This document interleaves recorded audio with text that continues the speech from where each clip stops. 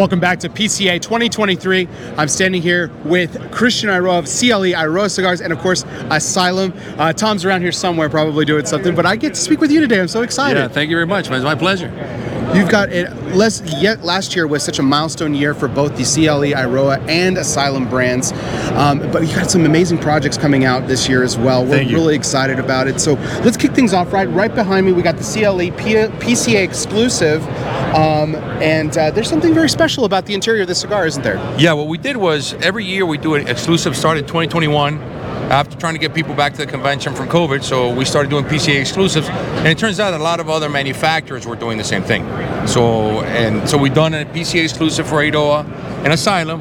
This is the first time we do one with C.L.E. One thing that we're beginning to not explore new, something that's been around for a while, is Pinareño tobacco. This tobacco was the original tobacco that Tino Argudin brought from Cuba to grow in Honduras in '63. So it's the original stuff. It's been tough to grow ever since we have blue mold in Central America, so we keep looking for regions to grow the tobacco.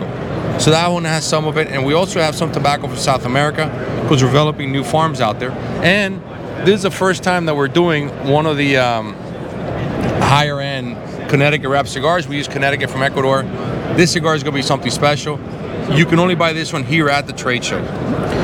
I love that each year you're building on these PCA exclusives and really just bolstering the partnership that you have with this organization and giving something special to your fans. Correct.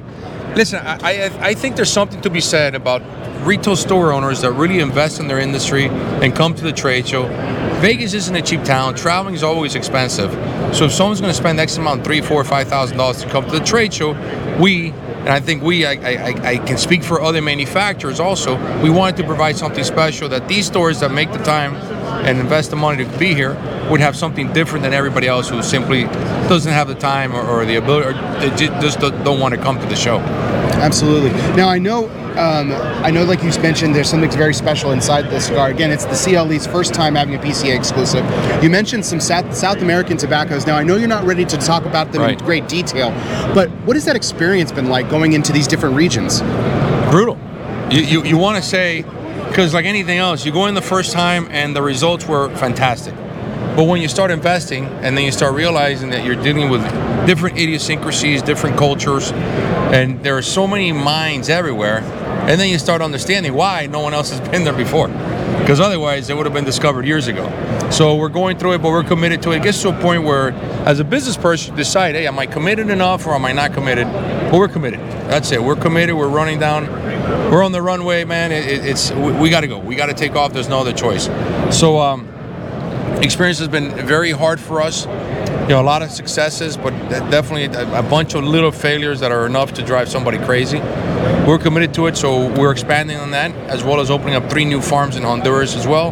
That'll be more local. I love the process that you always take and how detailed you are about certain things and your willingness to take these risks that are brutal, to use your words. So when can your retailers expect to see these incredible projects on the shelf?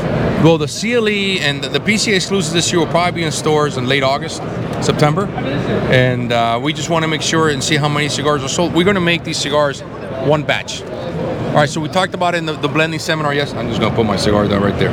All right, so we talked about it where to maintain consistency, you have to be able to blend tobaccos and have enough for years and years to come.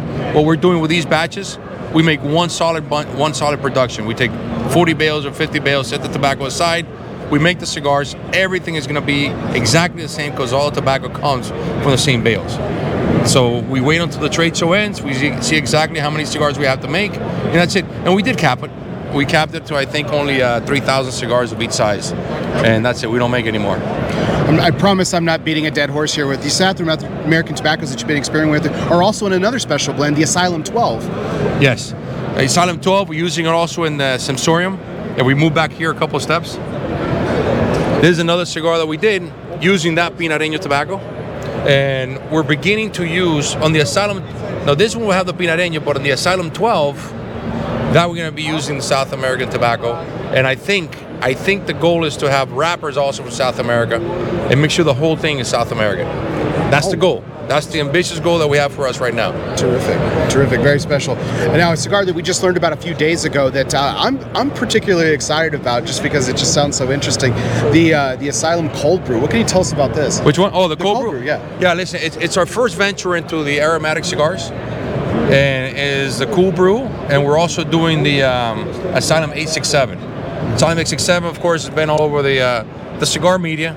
There's been a little controversy with that cigar because it was going to be, it was developed with the guys from Deadwood, Deadwood, South Dakota, and there was a trademark issue. So now the cigar is Asylum 867. So, but those two items, the cool brew and the Asylum 867, are a venture into the aromatic world. So it'll be the first time we try something like that.